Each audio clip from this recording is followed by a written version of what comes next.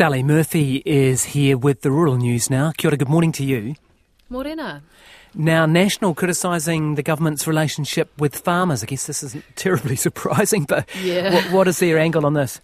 The National Party says record low farmer confidence shows there's a real disconnect between the rural sector and the government at the moment.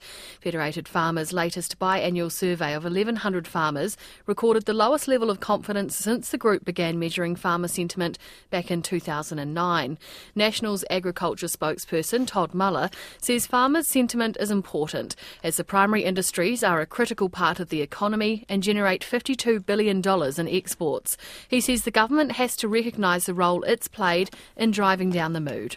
The economic conditions for farmers have certainly got tougher. Their input costs have really lifted over the last 18 months, and it's part of the broader pressure on cost of living and inflation generally within the economy.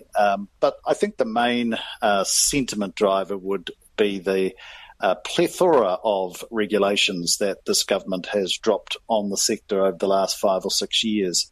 And the feedback that you get from both local councils and farmers is the scale of it and the pace of it is just proving immensely challenging for the sector to get their head round. Todd Muller says National will be releasing a range of policies relating to the agriculture sector ahead of the election. He says one thing the party has been clear on is that it would not scrap plans for pricing on farm emissions, but he says there would be better communication with the sector. Now, dragon fruit. I had to Google this, to be honest. But you're hitting me with new. One. Okay, but you're hitting me with new varieties this morning. That's right. There are 3 new varieties, and they're the result of a joint dragon fruit breeding program involving New Zealand and Vietnam. Scientists from Plant and Food Research have been working with partners in Vietnam over the last decade to develop these improved varieties, which vary in flesh colour, but are being described as being sweeter, more aromatic, and having better disease resistance than traditional varieties. New Zealand-based company Venture Fruit has now joined the collaboration and obtained exclusive global commercialisation rights for the 3 varieties. Chair Peter Landon Lane says there's growing interest in dragon fruit, especially in big markets like the US and Europe, so the company wants to have 250 hectares planted by 2030. He says it's talking to different parties around the world, but there's also trials underway in northern New Zealand looking at the potential for growers here.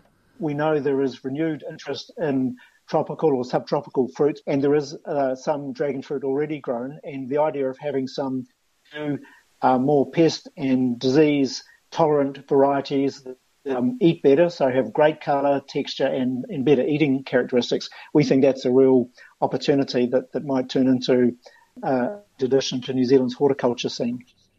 Peter Landon Lane says the new varieties should be available to consumers in 2027. And that's Are you a Rural fan? News. Are you a dragon fruit fan? I had it when I went to Vietnam, and it looks really impressive. It's bright pink and spiky on the outside, and on the inside it's white with black specks, almost like a kiwi fruit. But honestly, not a lot of taste, but it is nice and refreshing. Yeah, cool name too. Thanks, Sally. Sally Murphy there with the Rural News.